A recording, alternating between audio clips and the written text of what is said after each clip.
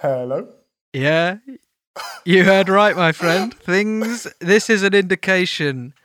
As soon as the gorgeous public out there press play on their various podcast devices, they'll know something's up here. Well, you've just rung me. Something's a little bit upside down. Called yeah, me, that's what I'm saying. It's thrown me. I feel a bit nervous, a bit. I'm on edge. Yeah, we're through What's the looking going on? glass Have you now, got my some friend. breaking news for me?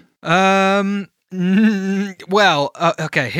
There's something I want to say. Do you like how even at though the you top. just rang me, I've managed to turn it round? I know you did manage to make it like you put something on me. Oh, Ollie, I heard you had something very cool to say. Yeah. Well, sorry. It's I'm like, just yeah. the world. All of a sudden is topsy-turvy, upside down. I'm here for it. I know. Just go easy on me. Well, part of the reason that certainly my world is upside down is, for the first time, I'm calling you from a bachelor pad because, let's just say, when the rats go out of the flats, bring your gats because it's a war zone in here. And what I'm trying to say. That makes no sense. But what I'm trying to say is that Rate, who of course made a real impact on last week's episode, and it's taken the Pathers by storm. That oh my goodness! Apparently, there's a petition going around to replace you with her. Nah. Oh Yeah. no! What started I don't support by Rate? it. I reckon she as soon as she'd done her kind of. Well, she is ambidextrous. Yeah, she got out and she was like, So- "This could work in my favor." Hey, don't you? Hey guys. Yeah, she did. I mean, she mobilized social media in a way unheard of, but she is currently in the air flying to Lipstick City to visit her family, which means for the time being it's just me, Woody, and a stack of beers. Just for anybody listening, Woody is Ollie's cat. Yes, who George sometimes calls Netflix, which I don't mind. Doesn't make me angry. Listen, so you've called me. Everything is different. You are currently, by yourself in Barcelona and we should say today's your first evening, isn't it? Your lovely rat. Yeah, she left my rat left a few hours ago. Yeah. Yeah. So I mean, but I've already. Truth is, kind of forgotten about her. I don't miss her at all. That's why I've made a list of things that I don't miss about her.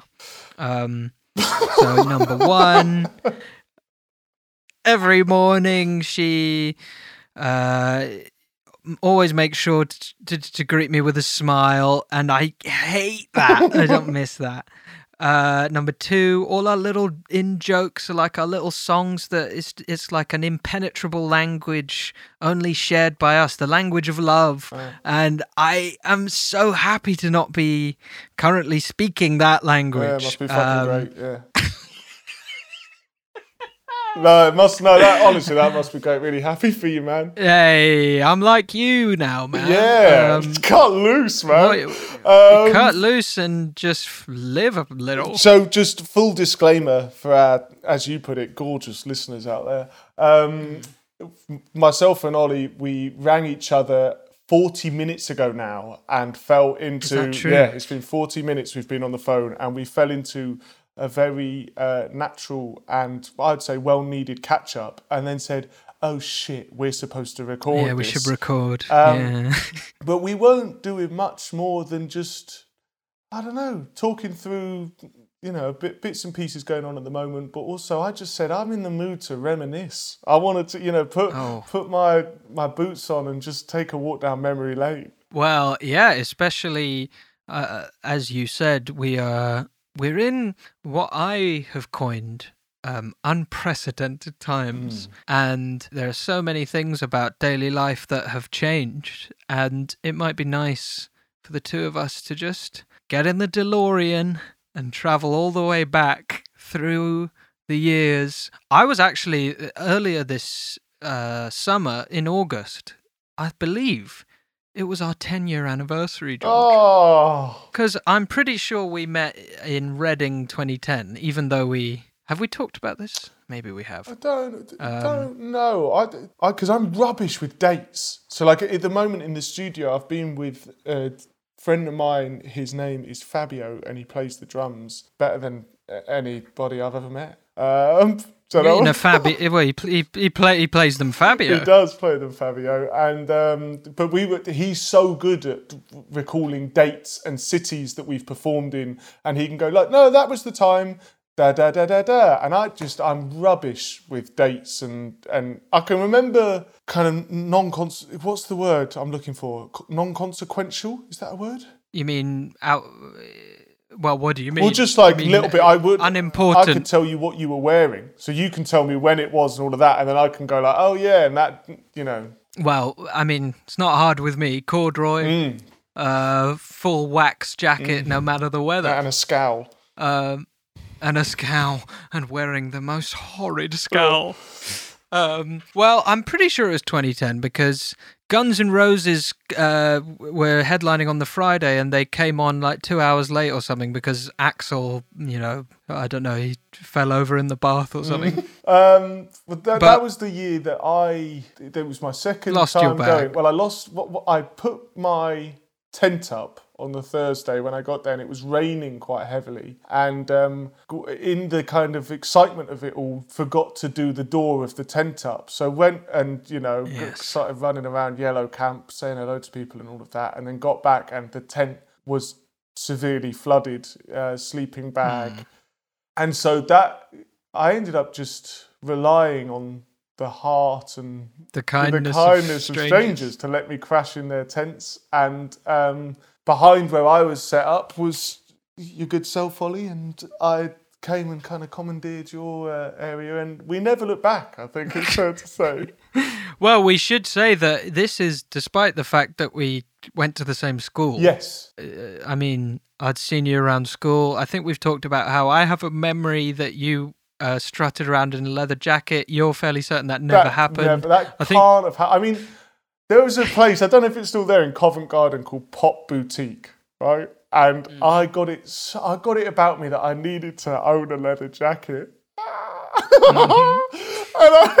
It's so you. And I saved up, went there, and this guy, I just want to ruffle my hair, previous me's hair, because the coat that I bought had the sleeves of a giant, so they kind of like hanged out, but the body of a small child. So I had this really bizarre kind of Mike Wazowski-esque kind of leather jacket vibe going on. But I don't think I would have ever worn. I think I kind of got too embarrassed. No, I think to wear this is something I have conjured up in my mind, but because it's a strange path that brought us together. To finally actually have a conversation in Reading Yellow Campsite, probably after screaming something like Margaret Thatcher. Good reference for anyone who went to Reading in the early 2010s. Butt scratcher! Fuck that. There he is. There he is. Just confuse me. I tell you what. So we went to the same school. I was in the year above Ollie at school, and it is... Yeah, but you've been held back for, what, 20... I think 21 years. Yeah, I was held back.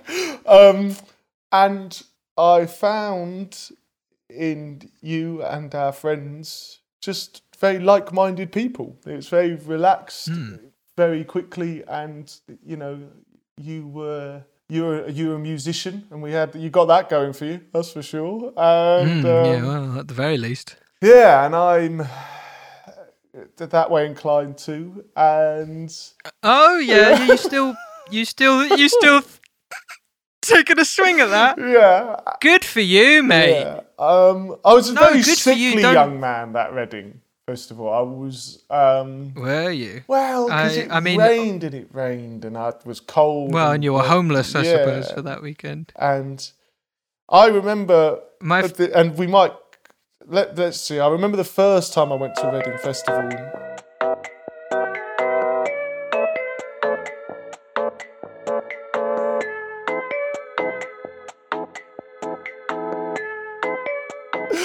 Out and about. Oh, yeah, my that might. goodness. If you've just heard some elevator music, Elevator listeners, music. I've just been telling a story that maybe I shouldn't have. Well, who knows? I mean, yeah, we'll see. But certainly, from my perspective, to see this figure that was vaguely like I sort of knew who you were. I knew that you were a Simon Baller. That's the school we went to, by the way, listener. But to see this poor lad kind of trundling through the campsite, and you had a little song. You were singing about how you had lost your I bag. lost my turn. It seems my money's. Seems my Oh yeah, that's it. Oh, Pennies. I No, thought no, it was it is pennies. pennies. It seems my Okay. pennies are gone and spent. Oh. Looks like I'm in trouble. Looks like I'm in trouble. And that sometimes, you might eat something, have a meal or certain drinks that just you get a little song stuck in your head, and you got to just repeat it and get it out there. And well, you got it out there, and I'm so glad you did. But the reason I brought this up is because I'm fairly certain that it was Reading 2010, which means that we've had a decade of getting to really know each other in quite powerful way. For example, I know things about you that would have to be elevator music, and the same the other way around. Because dear listeners, please bear in mind, hey, we're all young once, huh? We are, but my memory of that. So we met at the festival, and quite obviously we were 16 and 17 at the time, and that's a time where. Wow. Yeah. Yeah. 30. And that's a time where it was just weekly kind of house parties and hanging out almost instantly. And it was a really, I don't know, I'm just very grateful for that time.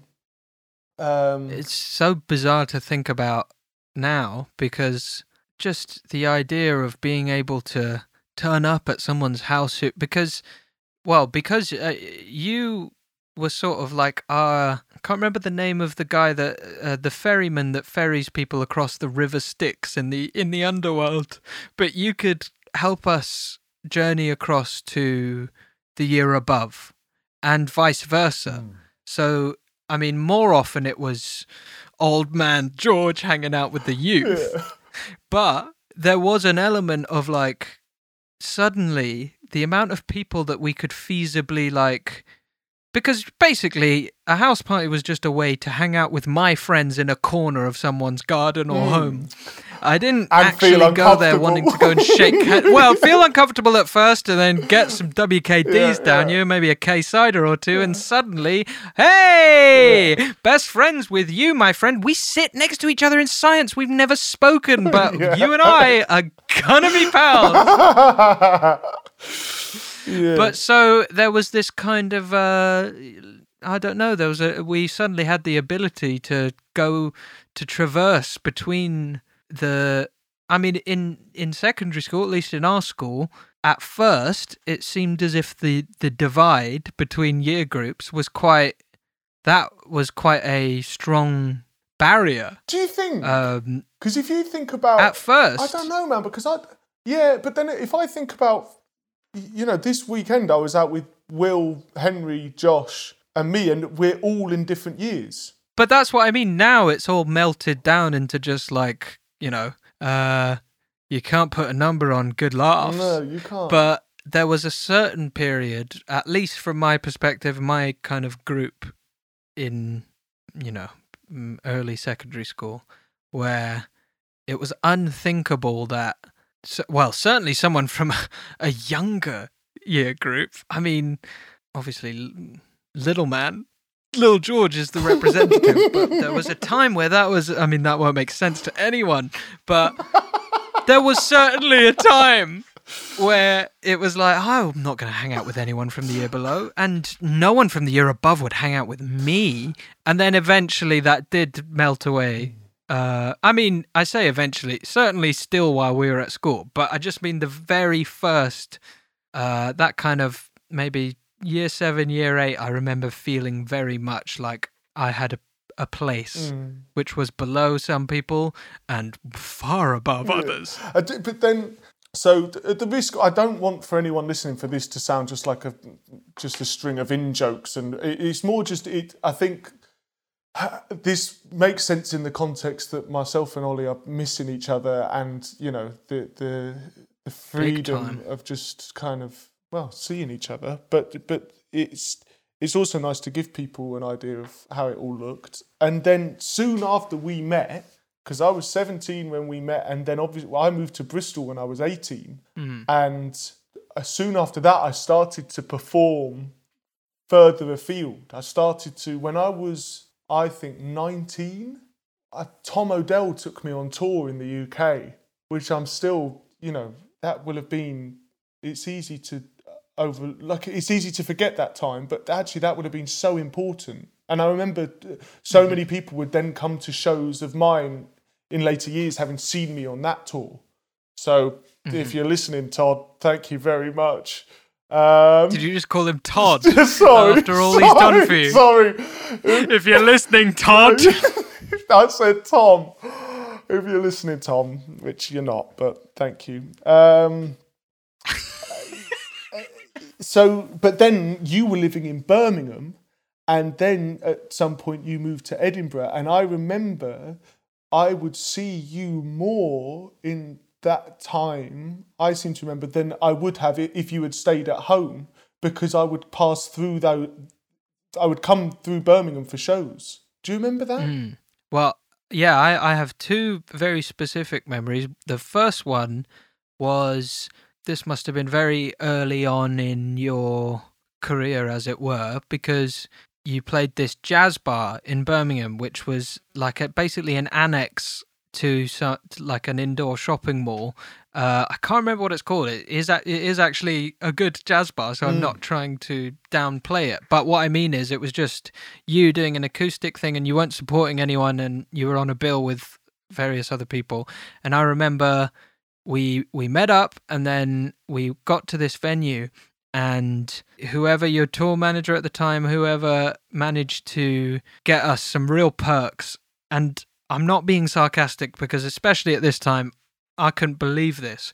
We got a free crate, and we got to go down into this little basement below the stage, and we just could sit there and we worked our way through a crate of Stella until it was time for you to perform. And then I can't remember what happened after that, but I'm sure it was more fun. Well, I'm sure it was. I remember a few things about that evening. One, there was an old woman in the audience that said to my friend who was kind of tour managing that trip, she said, "Oh, he speaks very good English, doesn't he?" About me on stage. Yes. And he was perplexed. He was like, "Oh, yeah, he's English." And she said, "No, he's not." No, you never. She just said, "No, he's not." And then it was all, whatever this woman was on. I don't know. It got a bit weird. It did get a little odd, but that still sticks with it. She was just, couldn't believe how, well I spoke the Queen's. And that was, that was... Well, that's lovely to hear. Yeah. I mean... So that, I remember it's a huge compliment. I also remember that I was drinking a kind of, I think it's like a Chinese herbal medicine for your throat that I had been recommended. Do you remember this? You had put like a cap of it in hot water, and it was like tar. Yes. And I remember getting a bit lightheaded. Yeah. I remember being like... Well, I wasn't sure if you were just letting loose before a gig or if it was medicinal. I mean, it's a bit like, that device that I've seen you using this device on occasion. We call it the bong, the vocal inhaler. To the untrained eye, 100% looks like a ceramic bong. Yeah. And I believe the way it works is that you sort of just suck like hot air into your throat or something. But it's very much the throat medicine that I'm talking about. It's very much the kind of like purple drank of the folk world at the time. There was like a lot of folk singers that you would meet on tour. Like, they would hand around this. Yeah, genuinely. You got to try this. And I think that there's an element of you'll try anything to preserve your voice at that time, including half a crate of Stella, which I should say I don't drink before I go on stage anymore. And I did soon after that I stopped. But I have also a memory of us in Scotland. I have another memory of us in Birmingham going to a breakfasty kind of thing in Solihull. Yeah, well, Selly Oak. Can I please tell this one? So you played a gig and you were supported by, I believe, is it Soak? Yes, SOAK. Yeah. Who is a musician that has got some great tunes that people should check out. But at the time, sorry. Yeah, and I'm sure you are. Soak, Tom Adele. All of your James Bay, if you're listening, anyone who has ever crossed paths with you in any way. But at the time, as far as I was aware, this was definitely. All I can say is this was my first encounter with any of their music, and I enjoyed it very much. But we were at this. It was a pub that always played like quite cool gigs. I can't remember what it's called. Maybe the King's something. But it's upstairs. I remember. Yeah, I remember being. Well, firstly, I remember I was late because some mishap happened with a taxi where they dropped me off in the middle of fucking nowhere, and it was absolutely pelting it down outside. And I remember trying to text you, and my phone, the touch screen would not work because it was so wet, and I was just trying to tell you, like, I'm sorry, I'm gonna be late. But anyway, eventually I got there and you played the gig and it was great. And then in the morning, because I believe at the time your tour manager, he was from Birmingham. So he excitedly says, oh, there's this wicked place that we're going to go to for breakfast. And we went there, Selly Oak, which is where I lived at the time, because that, for anyone who doesn't know, that's basically the student area of Birmingham, and it's fine. There's nothing wrong with it, but like this breakfast was bigged up to me big time, and I remember sitting there, and for the entire meal, it was just my dear friend George and my dear friend Jess, George's sister, both just telling me or asking me very loaded questions like, so do you like living in Birmingham? Or like, where is it in Birmingham that is nice? And like sort of things like that. And I was just like, ha ha ha, very funny.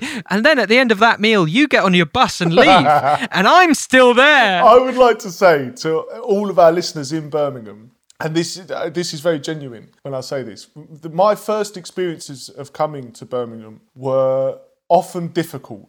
For whatever reason, and there is nothing to this, it's just chance, but for whatever reason, it was like a bad luck curse was on me. Every time we went there, I remember one hotel the first time we came through that we stayed in, there was like chewing gum and a bit of blood on the curtains, and it was all like, I'm like... Oh, yeah. You got the special treatment. Yeah, so it was this kind of you got the sweet. And then something happened, and it will have been in about 2015, 2016, and we played a show in Birmingham, and everything changed. And from that point on, they have always been some of my favourite shows. Some of your favourite gigs. Of any tour. I remember you saying. Yeah, it's just like there's something about the crowds in Birmingham and Scottish crowds. Scottish gigs are incredible, but it's like the hospitality. There's something warm about the people that we play to in Birmingham. So, by no doing of your own, anyone listening, we had some very odd times in your city, and we've also had some incredible times. So thank you. And I lived there for 3 years, and I absolutely found the places that to this day I miss very much. I think part of the issue was that if you're just going through Birmingham in a car or a bus, then it is difficult to get a sense of the city, because there's a big old fucking spaghetti junction in the middle of it that will wreck any context. Like, it's difficult that. to root yourself in, like, where am I in terms of. But this is so true of all of the places that we tour or perform in. There's some that we've just lucked out on, and the kind of rep for the venue, or we'll have a friend of a friend of a friend, or we'll meet someone the night before the show, and through them we're shown the city in a way that, you know, a lot of visitors won't see it, and then you can kind of form a relationship with it. It's like, this place, but the majority of places you're bewildered. You're going, I can't. Yeah. When I first got to America, I recognised most cities that we played because of hours on Tony Hawk's. I'd literally be like, I've been here before as an avatar on a skateboard. Yeah, but then I also remember very good times in Scotland together. Yeah, I remember I think this was actually a time that you came independent of playing a gig. You just came to Edinburgh for a bit, maybe even, dare I say, to see me. I think that's true. And I think Jess was there as well. Might be wrong. Maybe I'm confusing two times. But I remember sitting in a pub in the Grassmarket, which is a very nice part of Edinburgh that is most famous for being the venue for one of the last hangings in the UK, I think. I think that's right.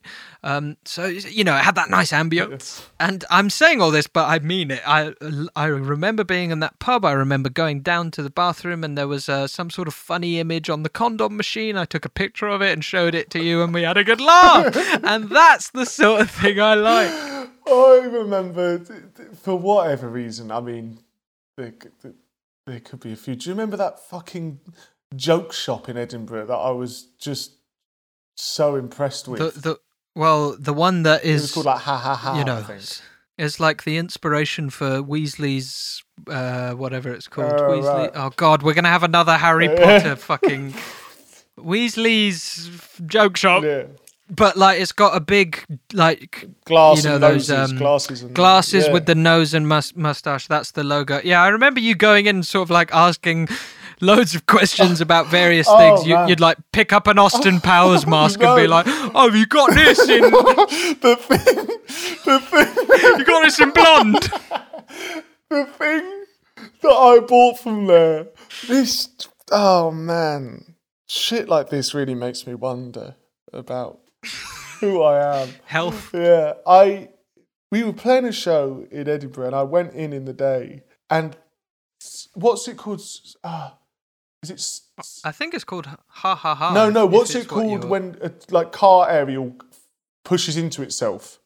What's the word? Telescopic fork. So it looked like a normal fork. Oh, I think I remember this being, you know, placed in various parts of my anatomy. Yeah. And then you can extend it to be, you know, like, like a... And you got that fucking Aztec monkey. Is that from there? I would go in there. So when you're on tour, you get something called per diems. They're PDs. And per diems, yeah. And that is to cover your kind of go out. You can spend it on forks. No, you go out and get your food and stuff in the day. But if you're notionally 50, if you're 50 with it and clever, you know, when I was in America, save it up and get a fucking fork. Yeah, I'd put my PDs towards buying vinyl in America because there would be record shops that were so cheap out there. And it's apparently in Edinburgh, I just was smitten with this. But I wouldn't have myself down as a practical joker. But I think for that window of time, I think it was that fork just really caught my imagination. That was the one that. Well, I think also, to be fair to you, that is sort of like the storybook perfect version of a joke shop. Like, it's everything you would want from it. You know, the sign, which is, just to be clear, it's like a 3D nose poking out over the... It's not just a flat image, it's a full-on, like you know, it's big old thing. Yeah. And when you go in there, you can comb your way through the usual nurse, sexy nurse, Austin Powers, brown, blonde, whatever you want, any wig, you can fucking sort it out. And telescopic forks. Yeah, the lot. Do you remember the night that I came to visit you in Scotland and we went down to that jazz bar? Oh, yes. So that, you mean the one that, when you say down, you mean down? Yeah. We went down these, because oh God, what is it called? I think it might just be called the Jazz Bar. And I've got many memories of that place, including I went to see something with my dad and we had the kind of front row seats. And I can't remember his name, but we went to see a guitarist that was like famous, but in jazz terms. So like he had been a session musician on some big jazz records, basically. Can't remember his name, and he was doing his sort of patter with the audience, which was, in my opinion, very clearly rhetorical. So when he asked a question, he didn't really need an answer because it was basically a setup to a joke. My dad decided that he was going to just very seriously answer every question asked. Oh, great. And because he was right front row, the guy could fucking hear everything and George, as you know, it's a very small little jazz bar, which is why it's so good. When you're there and the music is playing, you're right up there. But I just remember sinking into my seat because the other thing was my dad kept laughing to make clear that he got the jazz references in the guy's jokes. So, so good memories. What do you remember of there? Good gig, yeah? I remember that we met up and we'd been out drinking, and the jazz bar, in my memory, the jazz was kind of It wasn't very jazzy that night. It was more like funk, kind of world funk or something. Yeah, but it was also, the jazz came second to the fact that it just so happened that the jazz bar was open 3 hours later. Yeah, the jazz bar is open to 5 a.m. every So, there's been a few nights that so we ended suddenly up there. People become very big jazz fans. And that I fell into that camp. I was suddenly a jazzer. And Jazza. And I remember getting the train, and I would be full of excitement to see you. And Edinburgh is just... Oh, man. This whole conversation is basically filling me with the sort of... It's that bittersweet feeling of... I feel very fortunate to feel this way about a place. I remember from that night, my main memory, the night we went to the jazz bar, is saying goodbye to you above the statue of Greyfriars Bobby. Do you remember this? Yeah. So, for anyone who doesn't know, there is a metal, a bronze statue of a small dog by this graveyard in Edinburgh, because as the story goes, this dog belonged to someone, I think a policeman, and then when the policeman died, the dog used to go to his grave every day and just sort of wait, and everyone thinks that's very cute. I think it's quite disturbing, actually. But they erected this statue in tribute to this very morbid dog who just couldn't take a hint and move on. And people have turned it into a sort of vaguely semi-religious site where you go and you rub Greyfriar Bobby's nose, and it's supposed to give you luck. So now it's got to the point where the metal on his nose has sort of the colour has rubbed away because people have come and I believe just quickly, Ollie, come to think of it, I have been fairly lucky ever since I rubbed that dog's nose. Okay, so you think it's directly because it is funny, actually, now you say that, because I remember I made a big deal out of not rubbing its nose, and things have been shit for me ever since. But obviously it's not very, COVID safe to go up and rub the nose now. I wouldn't recommend that, but... Well, I believe it's got a mask on at the moment. Oh, good. Yeah. But I remember that night, because, to get vaguely serious for a second, spending that night with George would have been one of my sort of rare social excursions for that time because I was not in a great place at that time, and I was finding it quite difficult to go out, and, especially with people I didn't know that well, but it was a whole different thing with George. Although, having said that, I'm fairly certain there would have been some kind of delay on my end, probably provoked by feeling panicky. Because I remember there have been times with us with that kind of thing. Even it doesn't matter that I know you won't care about, the panicky side. It just kind of can still hold me back a bit. But I remember saying goodbye at Greyfriars, Bobby, and you walking down Grassmarket, because I believe you were staying at a hotel down there. And yeah, I remember feeling very sad that you were leaving. Yeah. And then I had quite a long walk home.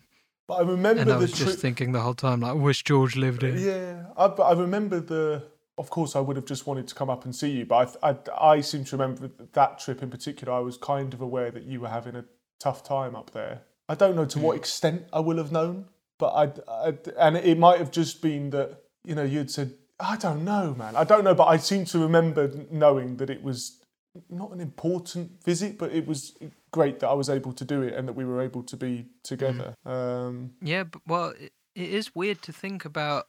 We had this period in our friendship where I feel like we were both aware, or maybe it was, more one-sided, just because, what am I trying to say? I feel like my struggles were maybe more visible earlier than yours were, if that makes sense. Sorry. No, I remember. I don't know if this is what I don't know if you will remember this or not, but I was in Lipstick City, of all places. I was in Los Angeles, and I was staying in a motel on the first record, and I remember you had tweeted something that, it didn't take much reading between the lines to know that, and I remember messaging you just saying, I hope, you can always talk to me, and I hope you're all right. And I remember that. I don't know. I definitely, I don't remember this specific thing, but I remember various times that you would message me out of the blue, or at least that's how it seemed to me. But as you say, like, wasn't exactly subtle, tweeting like, oh, I feel like shit. Yeah, but I think it wasn't quite as transparent as that. In hindsight, I don't think you would tweet things like that. But there's an element of I remember that time feeling very. I was in a strange position where I suddenly had lots of people interacting with my tweets, etc., but I wasn't talking to anyone in real life. Yes. So in a way, and I should say, I don't think this is a healthy place to be in, because, I did have people in my life I could have spoke to, and I do now, and I feel much happier being in the place now where George and I can skip that tweet and go straight to the part where we just honestly say, even, when we were talking before we started recording, we very easily slipped into the kind of the truth of how we're feeling rather than tiptoeing around it. Whereas before, I very much felt like that, not with you specifically, just in general. But then, because I was in this position where, like, people were responding to my tweets all the time, and because I felt so, I didn't feel good at that time, and I needed something, I guess. I needed some kind of response, and that was the way I got it at then. And, it's a weird place to be. This is all such a new phenomenon, the idea of having faceless people you don't know be more aware of your, like, emotional state than your family or the people that just because, like, my friends don't look at my tweets. George, I'm fairly certain we can count on one toe the people that we know in real life that listen to our podcast. Because, and I get that, but, like, it felt very, I was kind of catering to a different audience, and it felt very much like putting that out there was totally separate to actually confronting it with someone in my life. It felt like much lower pressure. Yeah, but forgive me if I'm wrong, but I seem to remember thinking at the time there was it was like a safe way of you kind of letting the people in your life know that you weren't doing so well without having to say it to them. So it was almost like I'm aware, like a call for help. Yeah, I'm aware that they'll be seeing this to some extent, and then maybe they can start the conversation, or maybe then there'll be some sort of understanding. That very much could have been like a subconscious thing, but I do remember very consciously feeling that there was like quite a big distinction between, it very much felt like, and this is bizarre to say because obviously tweets are public, well, unless you're a private account. Obviously I was tweeting this for anyone to see, but I felt like maybe the distinction I should make is not between friends and people I didn't know in person, but family. Yes. Because my family certainly didn't read my tweets. And maybe that was for various reasons, I didn't feel able to speak to my family about how I felt at that time. And even though it is, of course, possible that they saw those tweets, it was very unlikely. Just because they're not very supportive. They don't follow me. That's a joke. But it's just, at that time, there was no indication to me that my family had any interest in my tweets, and that felt quite good in some ways. But and it feels kind of strange we're talking so much about Twitter, but I'm just using that as an example of the kind of the personal/private divide, especially with social media. It's an odd place. I get what you're saying completely, and in relation to our relationship, it does seem like a necessary thing to talk about, because I do remember a period where that was on my periphery. I was aware that you weren't doing so well because of the tweets. And I wonder if I would have ever actually said it. But that it kind of, because you're saying, is there potentially a subconscious part of you was thinking someone that I know might see this? I'm sure it was. Yeah. But that's how, at that time, I always associate our relationship as well with, we go long periods of time without seeing one another, and that's why I think we hold Christmas so dearly, because for 3 years in a row there was 1 year or maybe 2 years where we didn't see each other for a year up until Christmas. But it was different to this year because we were both doing things. It was more our choice. Yes. Whereas, not explicitly, it's not like we said, I'm not going to see you this year. Yeah. But this year, 2020, if I had my way, would have been very different. So that's a whole other...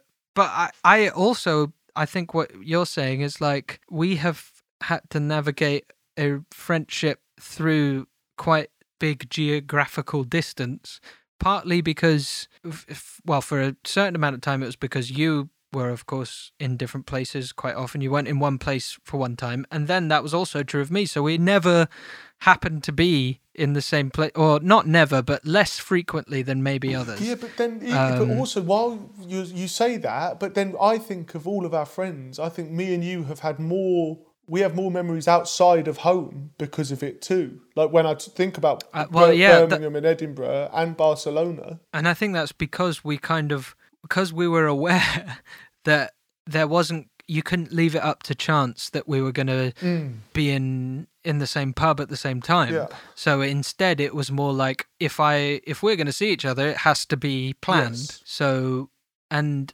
we're recording this in October 2020. I still don't know what's going on with Christmas, but my sincere hope is that the Phone a Friend Instagram is going to be full of brand new pictures of the two of us embracing and from different angles. Oh, but I'd move heaven and earth to get you here. I've already said to you, I'll get you on a kind of... Yeah, you're so kind, actually.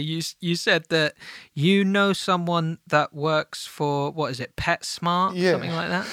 Hello? transfers. I could get you in the hold game of a and flight. small game Yeah. from nation to nation. I mean, I believe, unless things change drastically, I will be able to come to the UK, but I'm going to have to come 2 weeks earlier than All the better. than Christmas, if that makes sense. No, well, but you won't be able to see me Yeah, but I'll be able to come and because I'll be in quarantine. I'll come and knock on the door. You can wait through the window. Yeah. Hi, mate. All right, mate. Yeah, but it's, I feel like I don't know. I feel as if this year, for the listener, I don't know if you guys know, but it's actually been some unprecedented times. But it has made me reflect on particularly friendship, and that's because I'm in the situation where I am living with my girlfriend. I'm in that way, in terms of like a romantic partnership, that has not changed very much. But in terms of the amount I see my friends and family, it's changed 100% because I used to see them and now don't. And it has made me think a lot about, family, of course, but also even though I haven't lived consistently in Hartford amongst my friends for 8 years now, that is still the kind of anchor of my friendship group. That is at 100% the kind of central magnetic point where I know I'll go there and I will be amongst all of my closest friends. And not being able to do that, all of this is to say, if this episode has seemed any different to people, it's based on those feelings, I think, from both of us, that we have been denied our usual.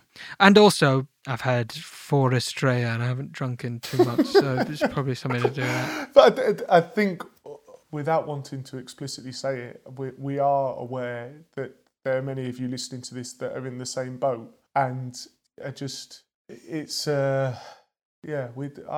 certainly, you're in my thoughts. I think about the different situations that people are in this year, and it's easy for me to kind of understand it through my own situation. So does that make sense? It's like empathy through understanding, if that makes sense. Well, I think that, again, I hope that what people take from this is that our most positive comments are always people saying it feels like just hanging out in a pub with 2 people. And this episode probably more than ever, because I have been working my way through some warm bottles of lager, but also because we have been essentially rambling, but I don't mean that in a negative sense. No. Rambling in the nicest way. Taking a ramble is maybe a better way of putting it. Down memory lane and thinking of all the kind of focal points in these last 10 years that, well, not all of them. We'd need a longer podcast, but some of the main ones. And my goodness, George, I can't wait to play Scrabble with you. Oh, mate. It's. I think we should. The sensible thing to do this week is to bypass the messenger boy, and because beautiful Jexton's still somewhat jet lagged. Well, yeah, I was going to say that there's a more practical reason for doing that, which is Marlborough Red has joined what I could only describe as some kind of underground street horse fighting ring, and left the messenger boy. And I never thought I would side with the messenger boy, but left the messenger boy without anyone to ride him and deliver the mail.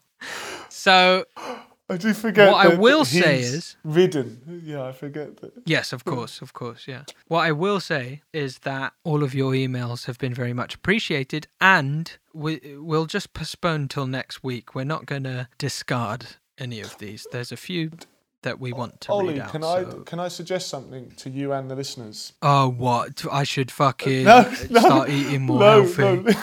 No.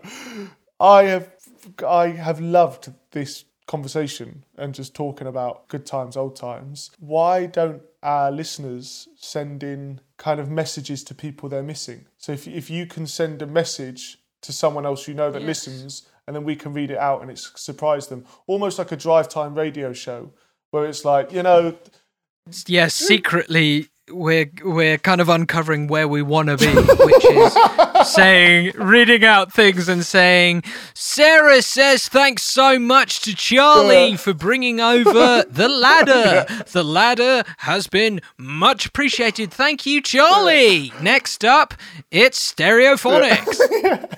But I think that would be a lovely thing. I think we will get a kick out of hearing people's messages. A good idea. And it gives our lovely listeners the opportunity to say hello to the people they love the most. Well, also, my cynical mind goes to this place, which is send a message to someone who maybe doesn't listen to the podcast, and then they have to, and then our listener numbers go up to maybe 60,000 million.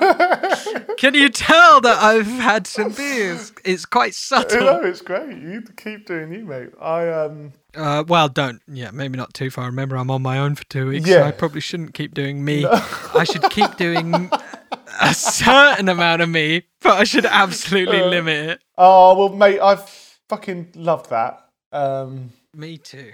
And if it wasn't for the fact that I need to relieve myself, then I would stay here all night with you, George, my friend. But all that remains is for us to say thank you very much to everyone for listening. Please do send us an email. George, how do they do that? Yes, please do. Send in an email. Send in a message for another listener, someone that you're missing, somebody that you love, somebody that you'd like to say hello to by contact@phoneafriendpodcast.com. So if you email contact@phoneafriendpodcast.com and we'll get through. We'll do an email bumper episode next week. Yes. And follow the Instagram, which is @phoneafriendpod. And George, if you've learned anything this week, I hope it's this. There are limits to my patience. All the best, my friend. I'll speak to you next week. Okay, fantastic. Bye then. See ya.